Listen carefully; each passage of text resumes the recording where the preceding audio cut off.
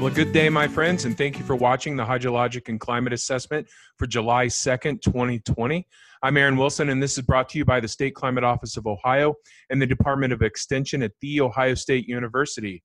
So certainly welcome to midsummer, right? We're heading into July now. We're really cooking with heat, as it were, and we're certainly going to crank up those temperatures over the next 7 to 10 days, and it's certainly going to feel like summer here as we head into the first half of July. We'll start where we typically do, looking at temperature differences compared to average over the last 7, 30, and 60 days. You see a lot of yellow, orange, and reds across much of the Midwest, and certainly here in Ohio. Over the last week, we've been averaging a couple of degrees above average, upwards of maybe 3 to 4, where you see those orange shadings. And certainly the last 30 days have been a lot warmer than average compared to how we compared to average in May and April. So as you recall, April and May were kind of on the chilly side for Ohio. Certainly over the last 30 days, it has been warmer than average here, about 1 to 3 degrees across the region. As far as precipitation goes this past week, a lot of have and have nots. We typically see that this time of year. So some scattered heavy rains from essentially parts of central Ohio toward southeastern counties here, a little bit up in the far northeast, and that certainly was welcome rain up there. And then we had some heavier rainfall here in the far southwestern portion of the state, and we'll talk about specifics here in just a moment. This large area across north central Ohio here, where you see the blue shadings, very little precipitation fell there this week, and that's certainly the area we're watching for rapidly drying conditions now. So certainly below average over the last 7 days for much of us here across the state. Now, some of that locally heavy rainfall certainly occurred. We had 2.45 inches of rainfall ending yesterday morning in Eaton. We had about an inch and a half of rainfall fall in 35 minutes around the Xenia area. So some really heavy rainfall rates where rain occurred, but much of the state was fairly dry. Now, when we look back at the month of June using our CoCoRaHS stations, the Community Collaborative Rain, Hail, and Snow Network, that's the citizen science network that you can get involved with just by clicking that link there to find out more. We certainly had some stations that had a lot of rainfall in June, 5 to 7 inches, Athens, Old Washington, Albany, some really heavy rainfall in spots. On the flip side of that, some locations like Ada, Ohio, only 0.6 of an inch of rain for the entire month. Defiance, only 0.8, 0.9 an inch of rain there for the month of June. So very dry conditions in some portions of our state. So if we look at the last 30 days, overall, much of the state has been below average in precip. Where you see these bright red colors here in parts of Northwest extending down, say, along that Bell Fountain Ridge here, we're looking at precipitation less than 50% of normal for this time of the year. And even out to 60 days now, it's been dry for a while, completely different than what we saw in 2019 for the month of June. So very dry conditions here over a good portion of Ohio, which doesn't necessarily bode well as we head into the heat that we're expecting to build here over the next 7 days. Of course, our soil moistures have responded to this. Our soil moisture has really dropped in terms of from what it was. A lot of greens here, if you were with us a couple months ago, across the state, to the white shading now, indicating that kind of middle percentiles, 30 to 70 percentile across much of the region. Just over the seasonal change now, July 1st compared to the end of April, we've essentially dropped 30 to 40 percentiles in terms of the soil moisture. So again, things are drying out fairly rapidly. This product here in the bottom right from NASA is looking at the top 40 centimeters of the soil surface. And you can see these percentiles now getting down into that, 5% range in some of these counties like Henry County, Defiance, and Southern Wood County here, but certainly less than the 20th percentile in terms of that top layer of soil moisture. So things are drying out on the surface fairly rapidly, especially in northwest and northern Ohio.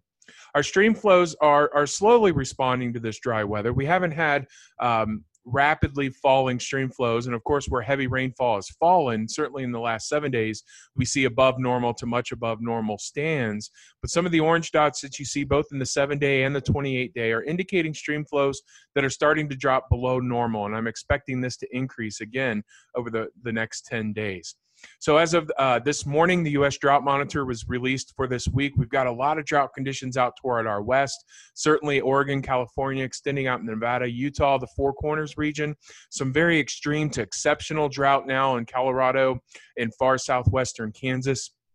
If you've seen stories out there, abandoned wheat, ranchers and cattlemen having a lot of pressure selling, trying to get fuel, food, and hauling water and such. So very difficult conditions there. Expanding drought conditions across the Dakotas, parts of central Minnesota, and now we've got abnormally dry conditions that first crept into Indiana. That kind of missed out on a lot of the spring rainfall, but now it's extending into parts of Ohio and Illinois. So if we zoom in a little bit closer, again, central Minnesota up to northeastern Minnesota in that official drought category there in the Midwest, but certainly closer to home here, we've got expanding abnormally dry conditions that now encompass several of our northwest counties here in Ohio. So the weather this week doesn't really offer any relief. I've been hinting at it the whole program now. We're looking at fairly dry weather, I think, for the next 7 to 10 days. Today we've got high pressure. Those storms have really pushed off to our south and west.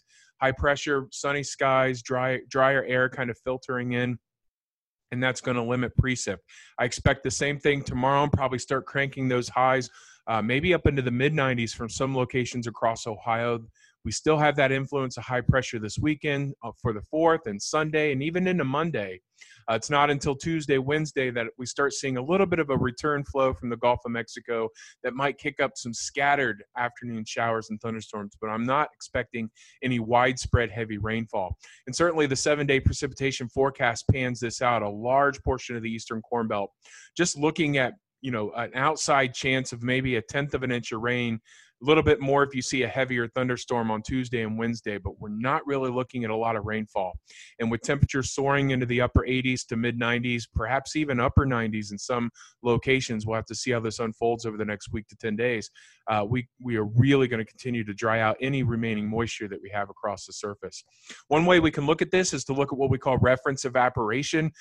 This assumes that conditions are saturated, but essentially, normally this time of year we see about 1 inch of rainfall, but that gets used up. It's being used on a growing crop. The atmosphere itself at those warm temperatures is thirsty for that moisture, and so it leads to those intense evaporation rates. And of course, you add a little wind onto that, and you're really going to evaporate out the surface.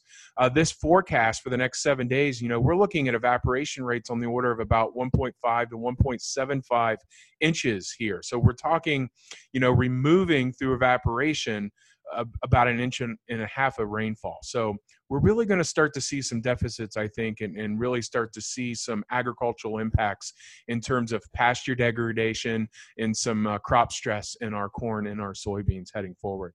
The 6 to 10 day outlook does not offer much of relief either. This is for July 7th through the 11th. Climate Prediction Center painting a very strong probability of above average temperatures. We should be in the low to mid 80s this time of year with overnight lows in the low to mid 60s. I'm expecting a lot of 90-degree day highs and probably overnight lows in the 70s. We should see, again, about 1 inch of rainfall this time of year. We're going to fall well short of that here in the 6 to 10 day outlook as well. So confidence is pretty high here for dry conditions and very hot conditions heading through the first part of July. Of course, last week we had 5.2 suitable days for field work, according to Cheryl Turner and NASS, ending on June 28th. There was some scattered rains that help improve some topsoil moisture, but I think this was very short-lived. We're going to turn it around and go the opposite direction this week ahead. A lot of work taking place, obviously, side dressing on corn and applying herbicides to corn and soybeans. Of course, hot, dry weather is probably good for winter wheat to get that harvested as things are mature across the state now. And, of course, our conditions are looking a lot better than we were this time last year.